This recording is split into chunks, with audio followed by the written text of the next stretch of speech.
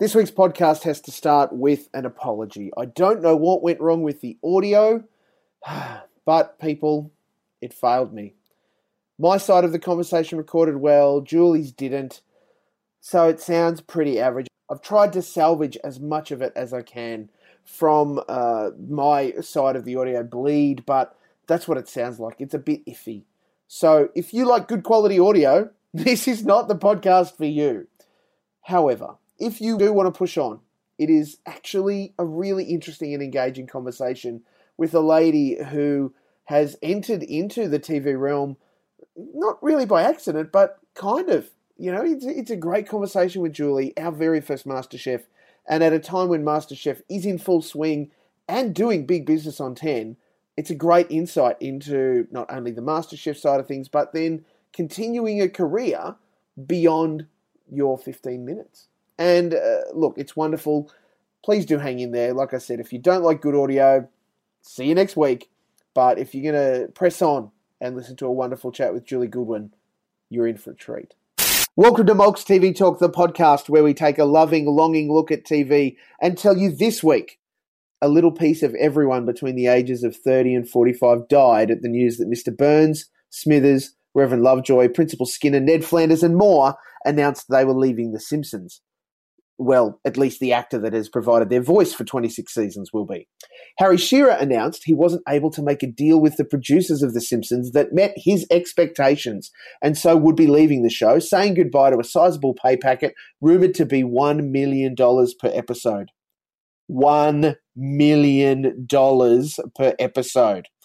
With that sort of money, you'd think he'd be able to put his petty grievances aside and work like a professional, but he's probably too busy having a money fight. Since the dawn of time, man has searched far and wide for the best things on TV. What to watch, how to watch, who's watching what. Free to air this, VPN that. Plug in and listen to what other people think about what you are and are not watching. It's Molk's TV Talk, the podcast, with your host, Steve Molk. Joining me this week, a lady who went from being the mother of three to the mother of the nation when she won the very first series of MasterChef Australia in 2009. A lady who has continued to build her cooking empire, first as an author, then as the principal of cooking school in Julie's Place. A lady who most recently was seen on our screens as a failed thief, all in the name of flavour. On I'm a Celebrity, Get Me Out of Here, it is Australian TV royalty, the very first MasterChef, Julie Goodwin. What an introduction. Goodness me. It's worthy of someone of your high position, Ms. Goodwin. I don't know about the thief bit. That's a bit embarrassing. It was so funny. I have to say I was watching it, a massive fan of I'm a Celebrity, and I enjoyed just the entire thing, a little bit iffy about the winner, but that's beside the point.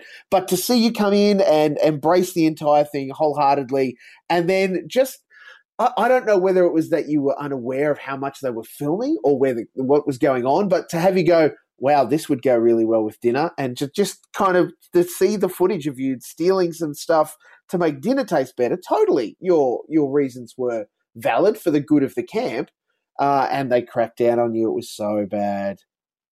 Oh, look, I'll tell you what, because we went to that Jungle Bar and they had this juice thing where you could just make any kind of juice and eat whatever we wanted, and then we had to leave, and we had to leave it all behind. We weren't allowed to take any back. We were going back to the absolutely dire, soul-destroying rice and beans with no salt, nothing. I mean, geez, I'm only human. Precisely. So what is it that you did attempt to take away, Julie? Well, I stole a piece of ginger. I was so excited when I got back to camp that I was kind of showing everyone. And you should get that on film. That kind of behaviour. Get away with it. That kind of behaviour is what this nation is based upon. I know. I think of those Dumb and Dumber thieves. Yeah, I'm right up there with you. You stole a knob of ginger, and that's what got us everyone into trouble. Give back the ginger. Oh, dear. I had to give it back too. I know, it was and your face, you were so crestfallen. I know. Well, you don't know what it's like. It's terrible to be in a situation where the food tastes like nothing. nothing, and there's barely any of it. We're all starving. We're all delirious. And we're not just talking about a night at the Fat Duck either. So we will we will push on. We'll talk more about your exploits on television shortly, Julie. Get all your TV news at moxtvtalk.com. But first, the news. By the time this podcast goes to air, Don Draper, Roger Sterling, and all the other madmen will have put on their hats and coats and lit cigarettes as they exit the building for one final time. Rumours abound as to how the series is supposed to finish, mainly focused around John Hams Draper, including Don being revealed as the falling man from the opening credits, to the suggestion that Don is plane hijacker D.B. Cooper, though creator Matthew Weiner has poured cold water on the latter. Whichever way the spilled scotch dribbles, the glacially slow-moving series will be sorely missed. Vale, Sterling, Cooper, Draper, Price indeed. Now, Julie, have you been a fan of the Mad Men? No. Not at all? I'm listening to that going, I've got no idea what. Well, it was a show. That's all you need to worry about. Glacially moving. Sounds like I didn't miss very much. Or did I? Well, you missed heaps. Like 8 years, 7 seasons of this amazing TV show. But it's specialised in these wonderful sort of episodes where everything and nothing seemed to happen from a plot perspective. Yeah, it was incredible. Set in the 60s around the Madison Avenue advertising agencies, thus the Mad Men. Okay. When it was a different world, when women were typists and not much more. And a real, it was around a real time of change and revolution for America. And we saw that reflected in our television boxes. Okay, well, it sounds like I did something. I don't know if I've got the time to catch up with 8 series on it, but I'll try and read an article. I'll listen to the podcast. We'll fill you in next week. That's right. We'll let you know how it went. There is more news. From one tragedy to another. In a couple of days' time, podcast time, the great Dave Letterman will finish up his final episode of The Late Show. A career spanning over 33 years, Letterman started as the host of Late Night on NBC before moving to host The Late Show on CBS after being overlooked by NBC to host The Tonight Show after Johnny Carson's retirement when Jay Leno took over. His penultimate episode, airing in Australia on Wednesday, will feature his most frequent and first guest, Bill Murray. When questioned about his career, Letterman offered, "I've been really lucky to have had so many people help me along the way, not least of which that Steve Vizard guy. He was a real visionary." I remembered Steve Vizard's version of the Letterman show. It was identical. Yes, down to the bare bones of it. In fact, very famously, yes. The arm pulls with the drum rolls and everything. Yep. Very, very famously. Elle Macpherson appeared on Tonight Live with Steve Vizard in Australia.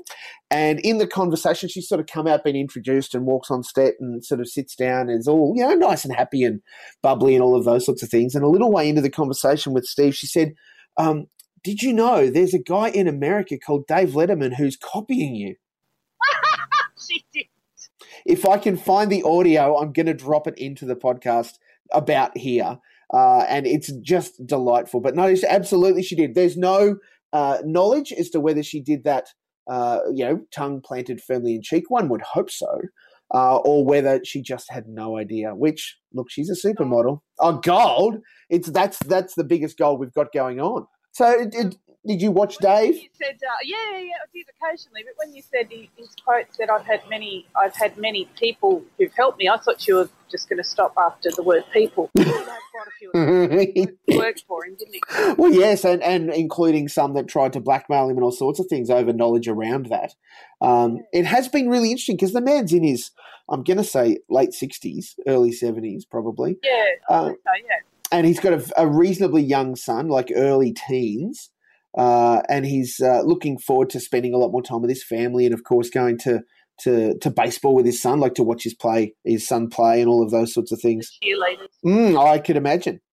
He's got a bit of a wandering eye, does Dave, but I guess that's all part of his roguish, weird uncle charm, isn't it? Part of the glittering TV world. Yeah, man with the worst teeth in the world and the thickest glasses is a multi-billion-dollar television star. Did you know? A little bit of trivia here, Julie Goodwin.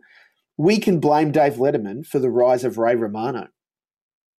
Can we? Yes. Not long after Ray did his first stand-up on The Late Show with Dave. Dave's company, Worldwide Pants, got in touch with Ray's management and said, hey, look, we want to try and build a sitcom for you. Are you interested? Hello, Everybody Loves Raymond. I love Everybody Loves Raymond. As did thousands of people. It lives on in syndication now. Yeah, I know. It's on constantly. All the freaking time. 24 hours a day you can watch that. You'd think it was Two and a Half Men. Did you hear some sad news about one of the little twin boys? Oh, yeah, very sad, yes. Very sad news. Just a terrible thing. Terrible thing. We all need to be very conscious of our teenagers and where they're at in there. Very much so. And it highlights that it doesn't matter how much you might think fame makes things better. It doesn't. I think you can look across history and see that it's quite clear that it doesn't. Yeah, well, very true. We have one more bit of news, Julie, shall we? Oh, my God, all the news, Steve. I know, so much news. So much news. Nine unleashed their new series, Married at First Sight, on an unsuspecting population, and despite expectations to the contrary, nobody except the participants were impacted. That's all I have. So it didn't rate, is that what you're saying? Well, we'll certainly get to know as the numbers come out. Podcast time, it hasn't yet aired, so I think it will do, but we've had all sorts of people decry Married at First Sight as the end of reality television and the end of the institution of marriage. It's appalling and an abomination and all of those things. Interestingly enough, Julie, it's probably been the only thing that's managed to bring the right-wing fans of marriage, people that think marriage is a holy sacred thing, and the very left-wing fans of marriage equality together. Well, that's interesting, isn't it? I know. A television show did all that. I don't think. Yeah, I mean, I'm a married person. I celebrated 20 years. Get out of town. So I'm very. It's a very deeply important part of my life. I'm also an advocate for equality in marriage. So I would love for gay people to be able to get married as well. And I just look at a show like that. And I do think it devalues the institution. It makes people look stupid. But I don't think the show's important enough to have an impact on anything important. I know it's television, right? Yeah, it's bad television. I mean, seriously, gross. Gross. No, and that's fair. Everyone is allowed to have their opinion on it. Yours is just as valuable as anybody else's. Congratulations, just quickly, on 20 years. That's no small achievement for a lady who doesn't look a day over 30. Child bride, you reckon? Yeah, I reckon. We need to be talking to your husband. He's a good boy. We're the same age. We've been together since we were 18. So. Goodness. Since we were 24. Wow. Look at you guys go. Yeah. I mean, who knows? Maybe if it had been an arranged marriage. Look at mine now. Well, who knows? And that indeed, I think, is part of what Married at First Sight is going to uncover. Could Julie and Mick have been together longer had they been an arranged marriage?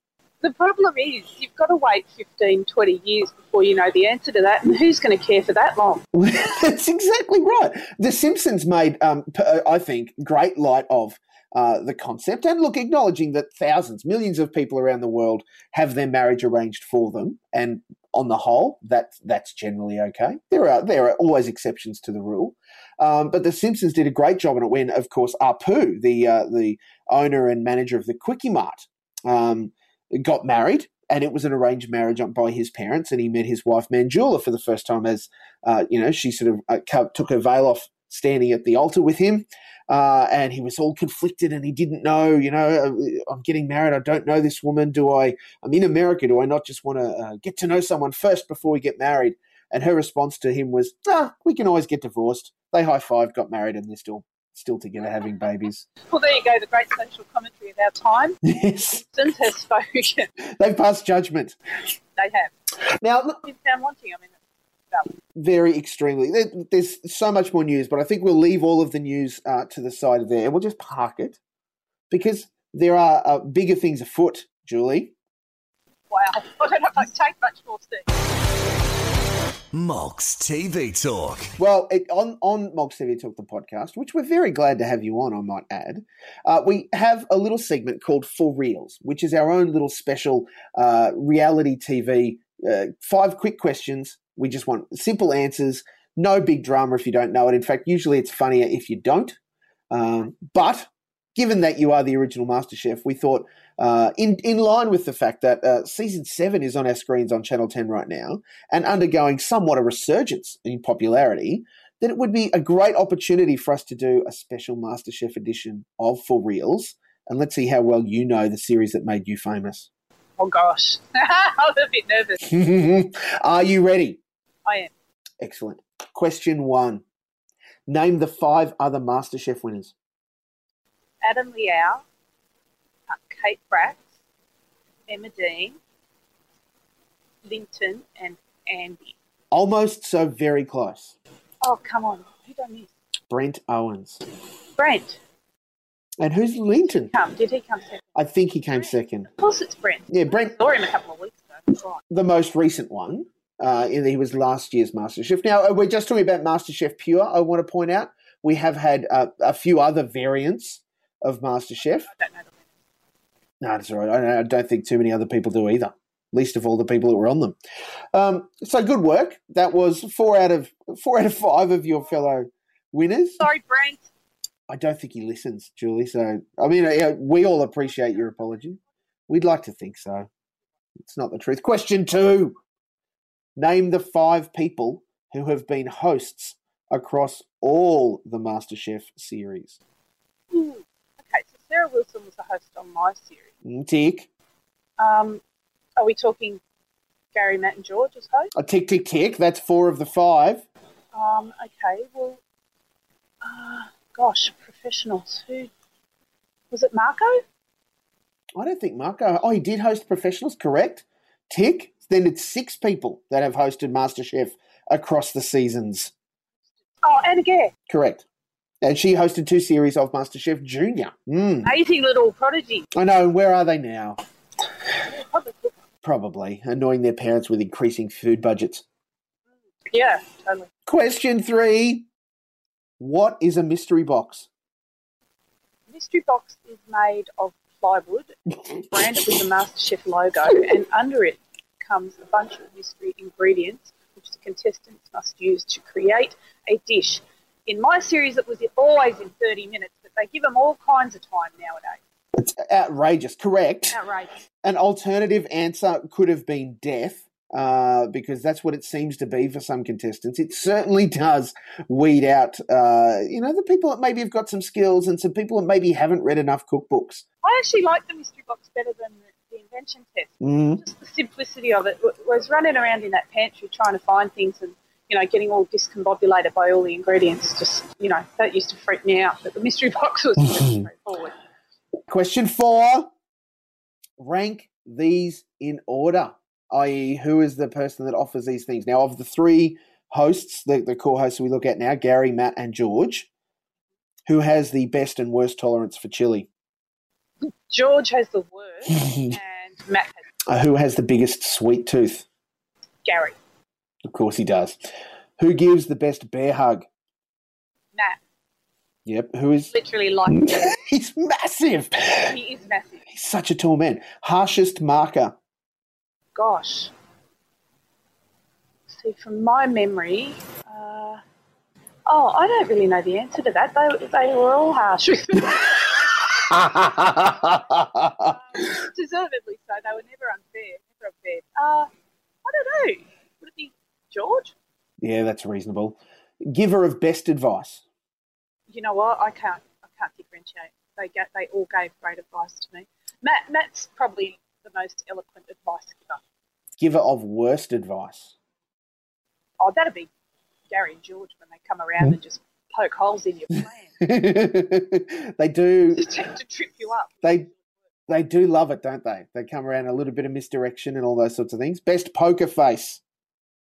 Matt, you can't tell if he loves it or hates it. They're the exact same face. Most popular? No sitting on the fence on this one. We want a direct answer. Who is the most popular judge on MasterChef? Oh, is this quantifiable? Yeah. God, I'm going to say Matt. Is that right? Yeah, correct. We'll say that that's correct. So it's correct. I would make it up. Yeah. Question 5. Name 3 contestants from this year's season of MasterChef. Okay, there's Melita, Georgia, and John. Surprisingly correct. I also would have accepted. It's hard to retain the name. I would have said, you could have said, I don't know, and that's fair as well, because we met some contestants on Sunday and Monday's episodes that we had not seen the entire season already, and we're 2 weeks in. I was thinking, their families are watching this going, yeah, crap you got on here. You're not on here. That's right. You just went away for a long time. It's really interesting because I was chatting on the social media the other night with someone, and they told, oh, this person this and this person that. And I went, who is this person? And someone went, oh, this is my good friend, blah, blah, blah. And I think it was Alice Zaslavsky said, oh, this is my good friend such and such. She's in the show too. And I went, really? She only just turned up. Jackie, Billy, Melita only turned up at the end of last week. Now, I know there's 24 contestants, and they're all in the picture if you have a look that got published by 10 in their publicity thing. But, man, people just appeared out of nowhere, like out of the woodwork there. It's kind of like they're staggering them so we get to know them a bit better. It also means that the ones we haven't met or hadn't met by now were just pretty sort of in the middle of the pack. They did nothing too outstanding to pop up on the television, but they also did nothing horrible. That's right. So it gets you quite a lot of these. Oh, yeah, and they could make a decision better than Stephen could, because he just failed miserably at that army challenge where he had to make a decision and couldn't make one to save himself. I loved it. I'll tell you what, that's one of my highlights, the thing where it's like, well, they're all trying to figure out how to plate a dish, that's my dilemma. I'm terrible at it. And they're all standing there. They've got Reynolds on their team, like this artist extraordinaire. And Gary's like, well, who's the best player on your team? Like, Reynolds. Well, where's Reynolds?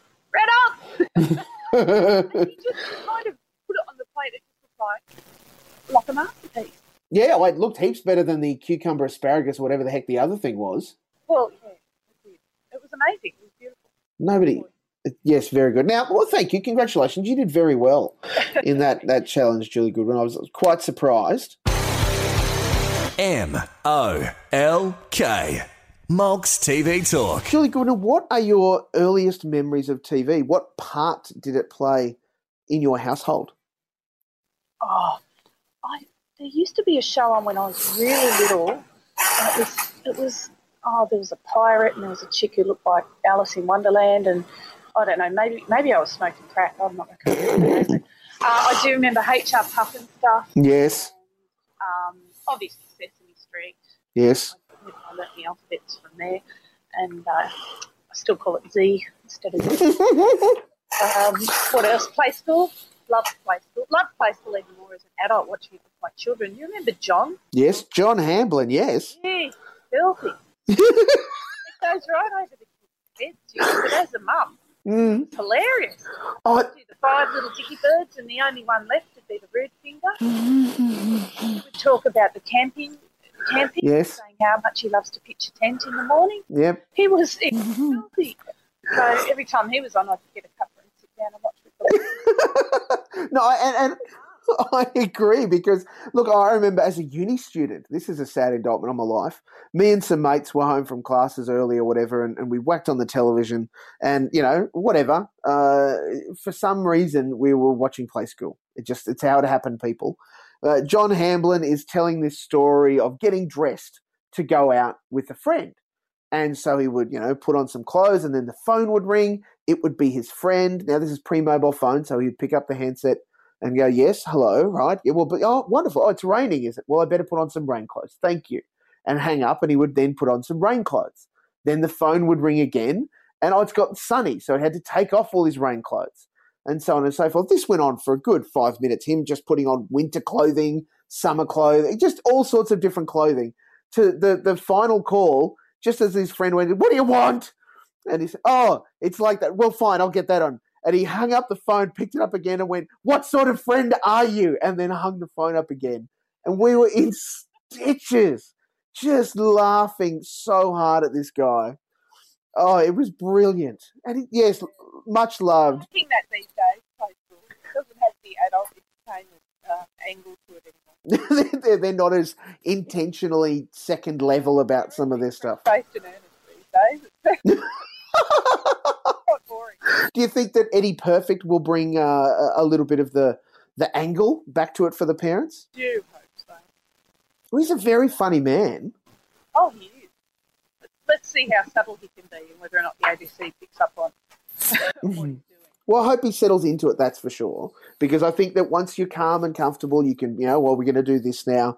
And, yeah, you can throw in all of those little asides that are really only there for the parents. Yeah, needs to happen. Was there a show that you obsessed over or I must watch this, this is my favourite thing as you were growing up? Doctor Who. Mm-hmm. Loved Doctor Who. And we watched that sort of religiously. As I was a little bit older, I loved Magnum P.I. Oh. So, I mean, we're talking the days. Good moustache. Horse and carriage days where you couldn't video things. There was no such thing. Mm. You had to watch what was on when it was on. You couldn't mute. You couldn't, there was no remotes. We actually had a knob that had to turn. And, yeah, I know, amazing. And, yeah, and so, the movies would come on and every year, once a year, there'd be Chitty Bang Bang, The Sound of Music, and Charlie and the Chocolate Factory. And they were special nights. Yes. Nights where we would be allowed to sit up late and watch a movie. Oh.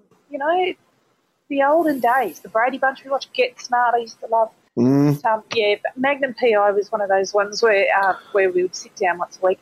And Country Practice. Yes. Remember Country Practice was the big thing? Where were you when Molly died, Julie? Oh, I'll never forget it. I was watching. I'll never forget the scene. She was sitting in that paddock and, the sunlight all around her, bawled my guts out. Was it really that sad, or was it just that they played with your emotions? Well, they totally played with my emotions, but it was really that sad because they played with my emotions.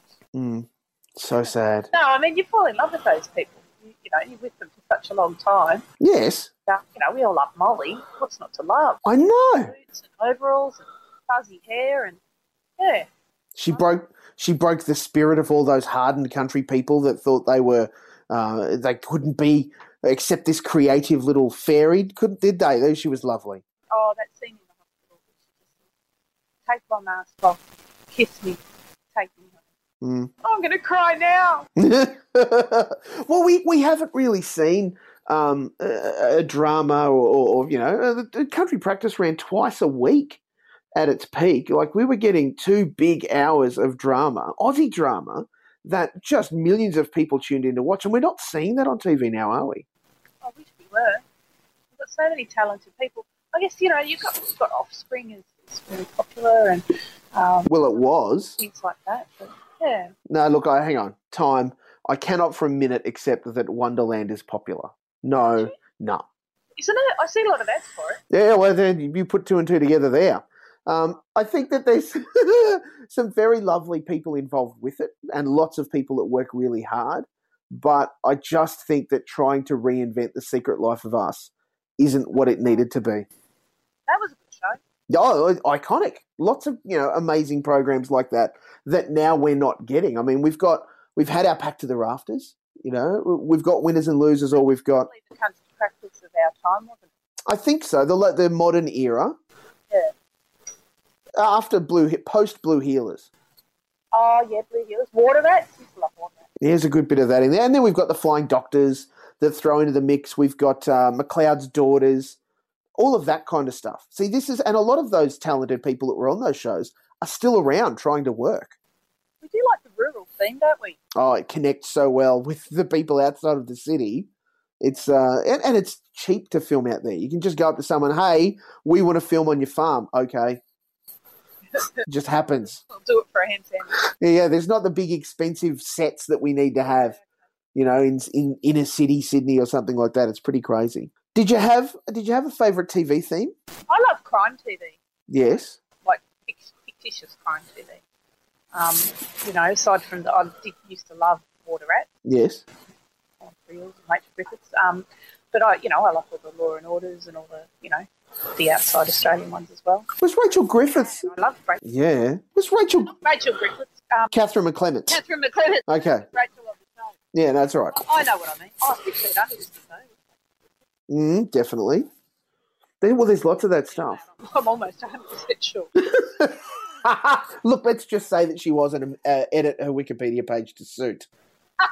Let's do that. Apparently you can write anything on that. I know I'm not important enough to have a Wikipedia page yet, but I do look forward to that moment when I do.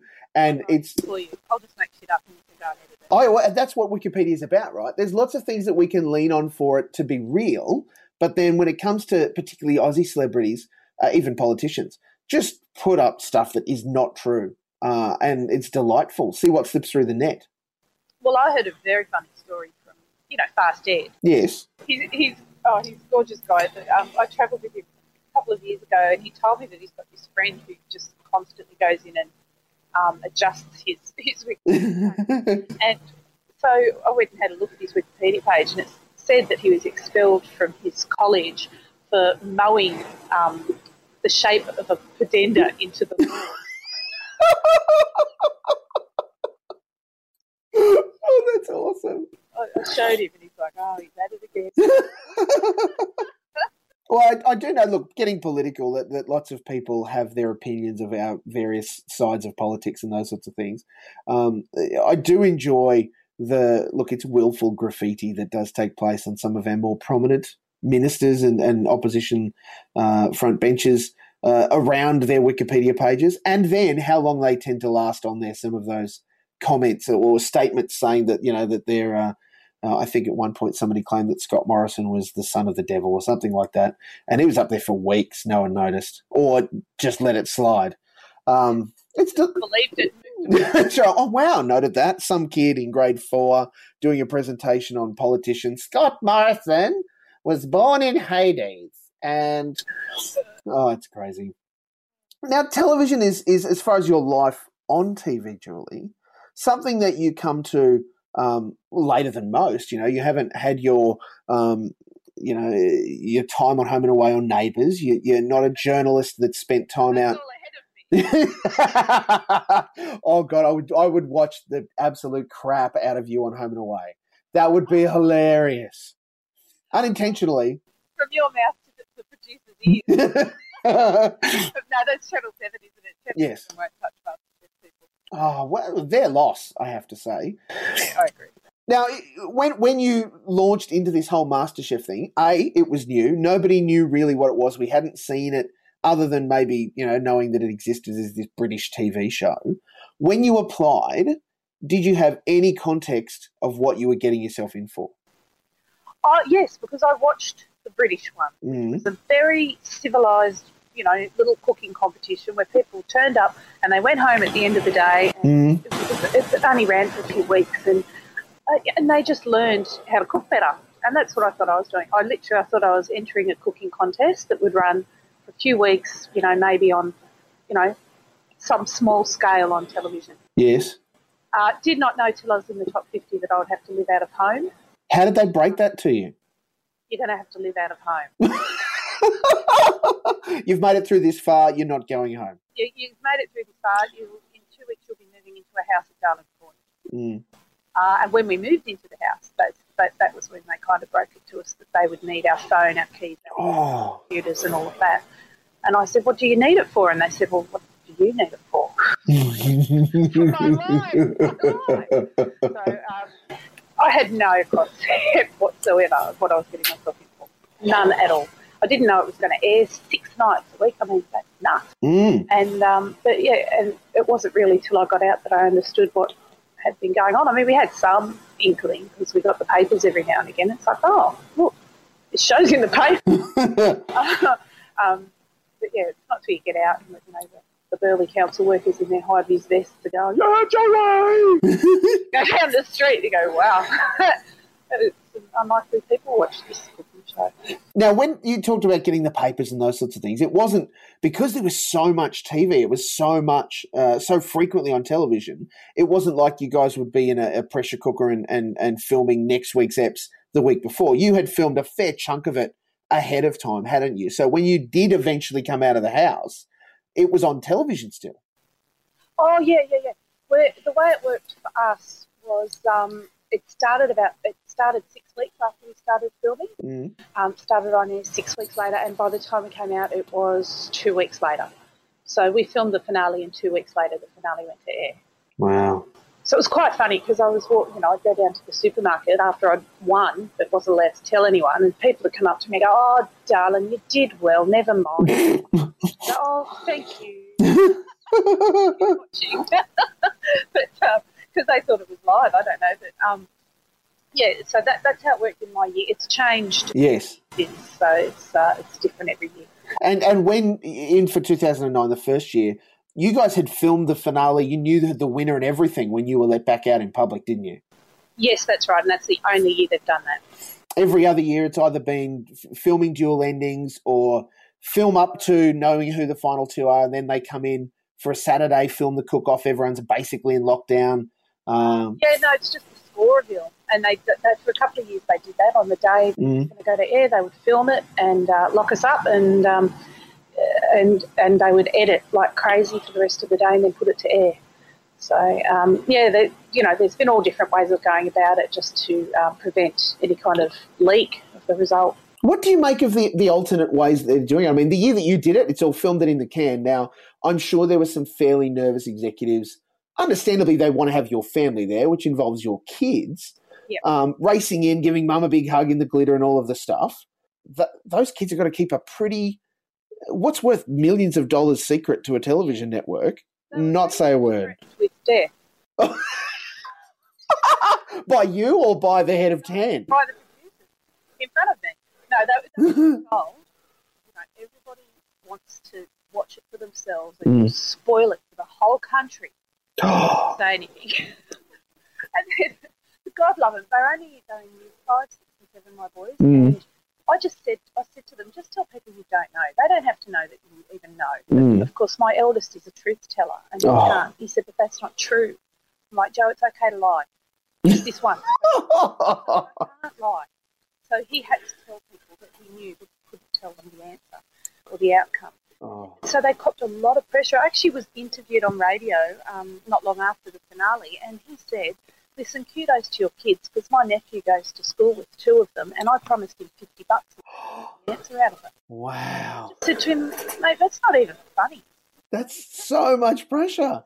So unfair on a 10 and an 11-year-old. Wow. But they kept it to themselves, so I was very proud of them. And $50 in 2009 that's a lot of money. To a primary school kid. Yeah. Man, I could quit school and just retire. That's all the money in the world. That's right. And I'm always intrigued by this dual ending thing. It's become de rigueur in particularly cooking shows now, where they're filmed and then they do the score reveal. Now, this take, you're going to win. This take, you're going to win.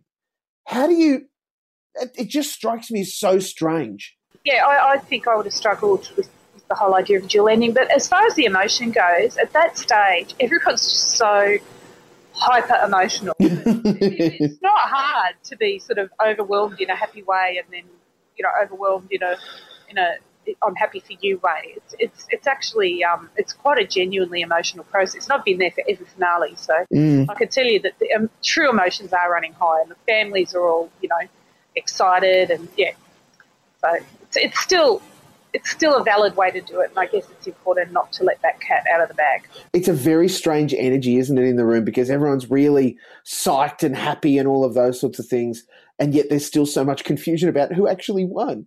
And we don't find out until it goes to air. Oh, so delightful. Now, the interesting thing, Julie, is that, of course, congratulations, you're Australia's MasterChef. Given you're the first, there's kind of no expectations of what that means. I'll put out a book, do some talking, chefing, hooray, I cook things. But you've managed to perpetuate a career not only as someone who is iconic within Australia's food industry now, but also still on the TV. Like, you're still popping up everywhere doing cooking things, either the Today Show or, as you said, still popping up on MasterChef and all those sorts of things. How do the networks deal with you in this? Because you're a free agent, but the fact that you're not owned by, a network, you're a person. I am a person. Well, I think after MasterChef, it kind of spanned the networks in the way that none of them really wanted to do the bad-mouthing of it because it was so universally loved. And when I went on to Channel 9, onto the Today Show, they were quite happy to plug MasterChef. They called me MasterChef every single week. They used the word. So they were sort of, it was fine for them to actually almost cross-promote a different network's program. I'm not on the Today Show anymore. That ended a little while ago with a new executive producer who's not running the regular cooking segments anymore, which I was devastated about because I love that job. Yeah. But, yeah, Channel 10 will still have me on. They've had me on quite a lot of things. I've been on the ABC. 7, because of MKR, won't go near MasterChef. Sure. So I've never been on Network 7. But, yeah, the other 2 networks are quite happy to share. Now, in doing the stuff for 10, have you been on Studio 10 yet, the new morning thing there?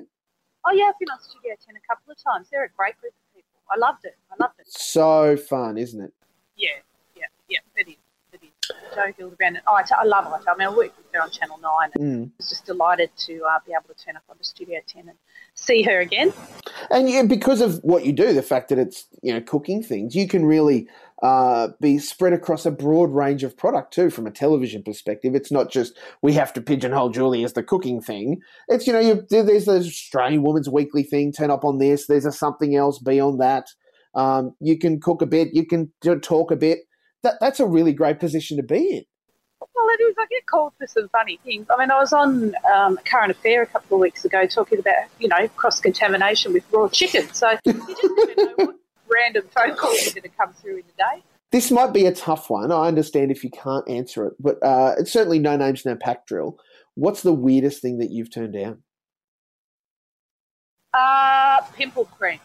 Wow. As a spokesperson. Yeah, I would have had to say that I had suffered acne and I was now because of this product.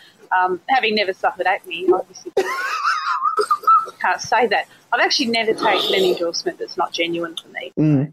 It's just not worth it. I've turned down a lot of money because they're not products I would use. So I'll only ever speak about things that are a genuine alignment with what I do. Look at you with your standards. Oh, look, you know what? I could have dropped them and I could have been living on an island somewhere, but I wouldn't have a career anymore because I think with food, ahead of a lot of other things, food is about authenticity and trust, You read my recipe, you've got to be able to trust that you do what it says and it's going to work. And if I start spruiking things that are disingenuous for me, the trust is gone, the career is gone. So, yeah, I seriously, if somebody rings for, an opportunity, if the product's in my cupboard, then, yeah, I'll speak for it because I believe in it, I use it, I already use it, and it's something that I have no problem endorsing. And reasonably so. I think if only we could look to our celebrities and stars and see more of that take place, I think it would be a better position. But, of course, there'd always be another zero for something else to try and coerce somebody else into it, wouldn't there? Well, maybe. You never know. Money talks, I suppose. Well, how did the opportunity on I'm a Celebrity come about for you? I received an invitation in my email outlining what it was, and I read it out to my beautiful, long-suffering husband, and I just laughed. I said, oh, God, I'd never do it. And he said, oh, yes, you will. Really? No? Okay. Honey, the boys have got a lot more school left. Yes, you will.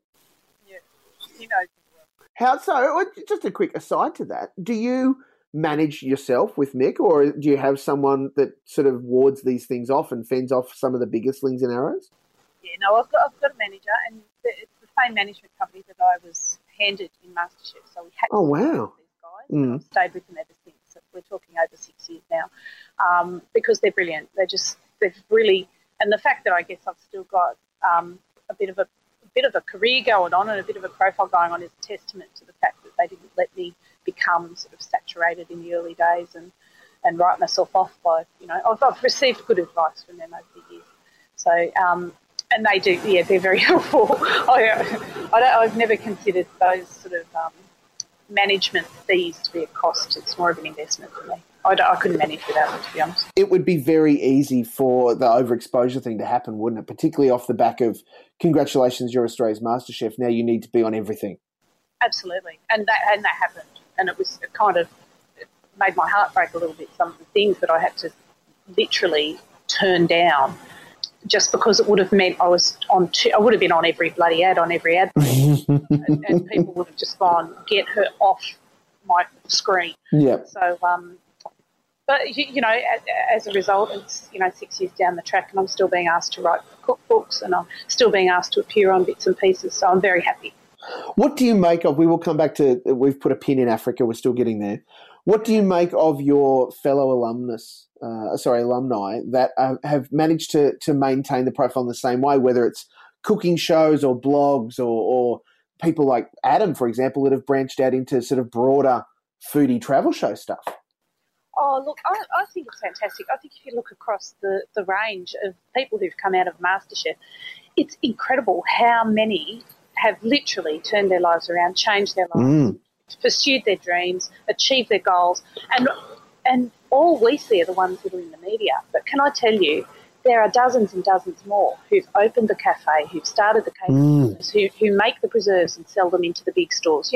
It's awesome. It's really awesome. It really is a vehicle for change. And I think that the fact that so many of us have been able to make a career out of it just speaks to the fact that people are still interested in food and in cooking and in where things come from and how to make better meals and better choices for their families. We have such an interesting food culture in Australia, don't we, that is so broad. It's built from such a reflection of us as a society, in that there's all these different flavours and tastes, and we've got people that specialise in this specific type of cooking, and then we've got broader fusion things, and that's also, it's really quite an amazing time to enjoy food in Australia, isn't it? Oh, it's extraordinary, and you can't even appreciate it properly till you travel overseas and see just how beautiful other cultures' food are. Very, very monochromatic. It's the same, and almost every restaurant you go into has the same staple dishes on it and things like that. We are so lucky, and the fact that we are so multicultural gives us opportunities to eat foods that we never would have seen if we didn't have that broad spectrum of society at our doorstep. Yeah, I totally agree. Someone who in my other life gets to go to America and Canada relatively regularly, I haven't been able to put my finger on it until you said it just then. It is monochrome. There's so many, you go to such and such a restaurant, and the restaurant culture in America particularly is so different to here. But that there is that 6 or 8 dishes that is, well, that's their version of this. Everybody's got their version of that dish and that dish and that dish. Every restaurant, no matter if it's high end or low end, has a burger. They've all got a mac and cheese. They've all got, that's what I mean. And it's beautiful, beautiful food there, to be sure, but it's just so different from here. Oh, I've had some of the best barbecue in my life in America. Oh, my goodness. Those people know how to lock that stuff away. Don't they ever? So Africa, you get to the hey, how about it, and the decision is made. You decide to go. Now, did you know you would be a first in or a later in when you got the invitation? I was told that I would be an intruder, but I believed I was going to be an earlier intruder than what I was. So how long did they have you lock it away? Did you get to see any of it on telly before you went to Africa, or were you in Africa when it started? No, I was here, so I got to watch the first 3 episodes. So I knew who was in there, which was great. I was really stressed about turning up and not knowing who's in there. I don't care if people didn't know who I was, but I didn't want to embarrass myself. So it was nice to be able to see who everybody was. And I think I would have known them anyway. But and then I went over there, and I was supposed to go on a couple of days after I landed, but they kept me out for another week and a half. So it wasn't too big of a nightmare because I was in an African game park going on drives and, seeing the animals and things. Nice. But, I was desperate to get in. I didn't end up going in until 2 weeks in, so I missed out on quite a big chunk of the experience. Yeah, but then when you came in, you got to be the spice that opened up, Well, yes, that. But I think we've been lucky, Julie, that we've been able to spend a little bit of time, personally away from the glare of media and stuff. And I think I can attest to the Julie Goodwin that we saw on I'm a Celebrity. That's Julie Goodwin, people. She's just delightful and lovely and hilarious and so willing to get in and get involved. And I think that the audience responded really well to that and to the broader cast. I think it was such a great mix. You guys look like you're having so much fun, rice and beans to the side. You're having a great time. Yeah, look, mostly. I mean, we got very bored. There's nothing to do. It's quite a small camp. and we were actually only allowed to go to the waterfall sort of at specific times and under supervision, and only so many of us at a time. It wasn't just, let's wander up. Yeah. So that was quite a controlled situation. And I don't know if you noticed, but until they brought in those big weird throne things made out of sticks, there were no chairs.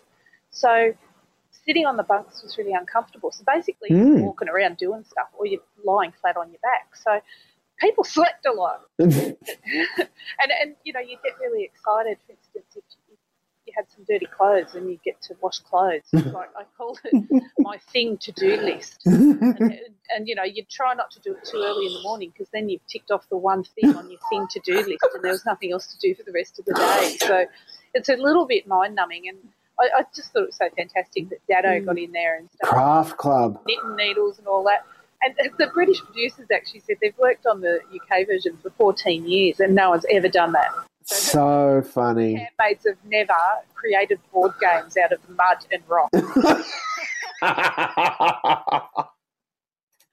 Oh, my goodness. It was, I can imagine the boredom, because that part of that, the way that they break you and get you in and so involved in stuff is there, I will give them no input, just let them be in camp, get on each other's nerves, and then we'll get the audience to pick a couple of people to go on this challenge where we'll either make them eat disgusting things or fully immerse themselves in disgusting things. Yeah, well, either or. And, the fact that we were starving, that's why people do those challenges. Hunger is a powerful motivating force. You didn't get a whole bunch of food, like even when you did win and you got all of the things, all the stars, it still wasn't that big a reward at the end of the day as far as food went. It was still barely anything. Yeah. And it was more about the excitement of finding out what was in the bag than the actual eating of it, because there was never very much to eat. Never very much. I've never been so hungry in my whole life. Like we'd eat dinner and a few minutes later my stomach would be growling again. Yep. I couldn't eat beans. I stopped after 2 days. I just, like, you know how you have that visceral reaction to some things? My throat shut and I just could not put them in my mouth. Oh, God, it was foul. And the guys were drinking, they called it bean juice. So because these are dried beans we were given, like tinned beans. They were dry beans that had to be soaked in the water out of the river and then boiled. And there was all this scum in the water. It was absolutely foul. And they'd say, who wants bean juice? Oh. It smelled like urine. And I would say, you know that's just the filthy water you boil the beans in. It's not juice. You know that, don't you? And I would go, stop ruining it. Do you want a bean juice? I said, I'd rather put my own eyes out. Thank you. Oh. You enjoy. Get involved with the bean juice. Oh. Now, well, look, hunger is a powerful motivating factor, as you mentioned, and it also is something that hunger plays on your mind and you start doing all sorts of things. Was Maureen McCormick as crazy as she appeared on television? Oh, she was far crazy. She's a darling lady. She's a sweet lady. She doesn't have a bad thing to say about anyone, but she's mad as a cut snake. Is it just the bubble that she's lived in for so long, or alleged other inputs she's had in her life, or is it just that? It's impossible to say, really. But she's quite vague. She thinks herself quite a lot, and she's very affectionate. She had no problem invading people's space. I noticed that. No boundaries whatsoever. Like, if that's what Hollywood does to you people, package me up and get me over there straight away. Well, if it does, but no. But she's, like I say, a lovely lady. She loves talking about food and craft and all that sort of stuff. But yeah, she's quite loopy. The other great romance that we need to speak of when it comes to I'm a Celebrity, Get Me Out of Here, Chrissy and Joel. Oh yes. Now this was a divine little pairing that I think. When you see it on paper, you might go, oh, yeah, I think there might be something in that. But to see it play out on our television screens, Joel Creasy is a very funny man, a very, very funny guy. And you put him in a situation where he doesn't have a lot to do. He's an entertainer. He's going to find things to do. Chrissy Swan is also a very funny lady. She's also very entertaining, but she knows the benefit of letting someone else be funny and has, between you and her, the two best laughs on television. Oh, she's awesome. When she laughs, it just lights up the room. It's amazing. And those guys, quite legitimately, they talked about on the show, we're going to get an office together. They got an office together when they came back. Isn't that funny? Isn't that funny? I just went and saw Joel do his stand-up show, The Hurricane. Oh, yes? Down at the Emerald last week. So funny. And there's a whole bit in it about the jungle. Mm. How hilarious. His observations of it. So he's a very funny. If anyone's got a chance to go and see him, just do. You'll laugh until you've heard.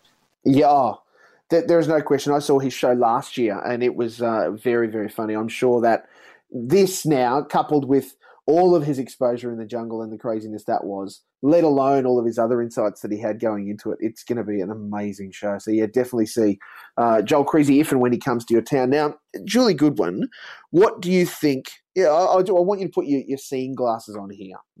I'm an experienced television person now. Okay. Do you think that there will be another season of I'm a Celebrity? Given you've done your time, you've spent the thing, you've braved the way for many others, will the celebrities line up for another season? I think so. I think having seen the first one, you can see that it was, people were portrayed in a positive light, that it was light-hearted, it was funny. Yep. It wasn't nasty or backstabbing. Come out of it looking awful. And it's, truly it's an opportunity to raise a big chunk of cash for charity. Yes.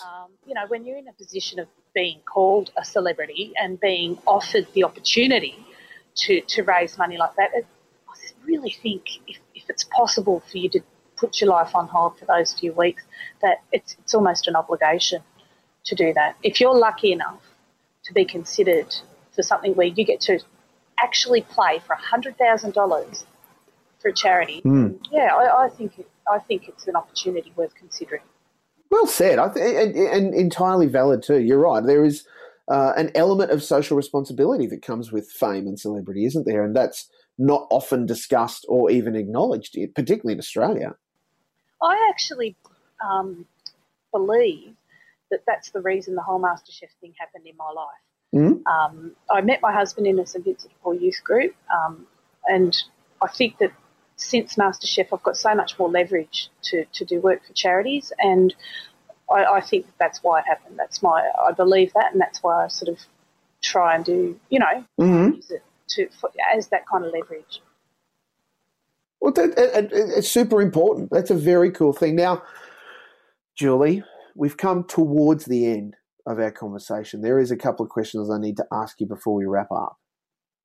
You mentioned before, this is the serious part of the podcast. You mentioned before that Doctor Who was a big part of your early life.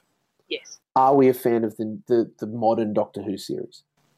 You know what? Because of my 19-year-old son, yeah, I kind of am.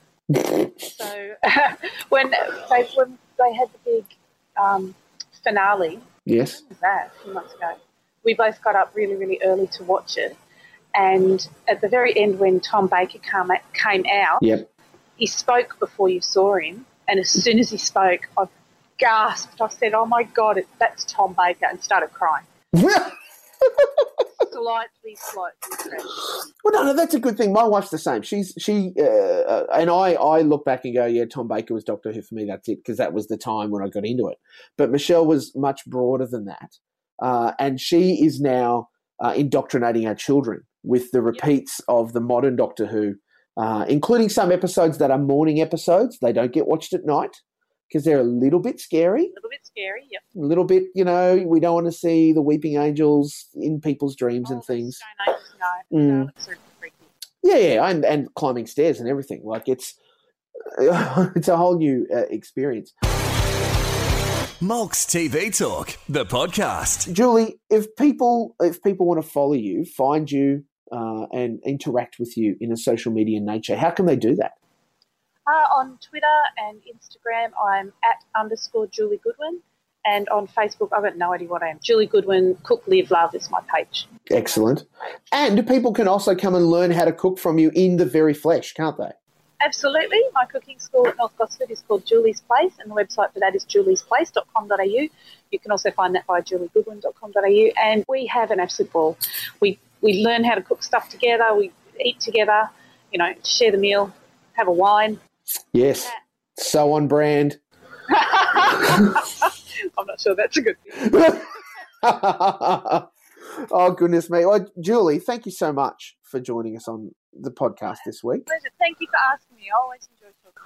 Well, it's a wonderful thing. And look, thank you everyone else for listening in and joining us this week on Mulks TV Talk, the podcast. Follow me on Twitter at Mulks TV Talk and find me on Facebook and Instagram at thosethings.com/Mulks TV Talk. New episodes are out Tuesday, so make sure you subscribe via iTunes or your favourite podcasting app, and please do leave a sweet review. Tune in next week when you'll hear Julie Goodman say... Is that my cue? Good night.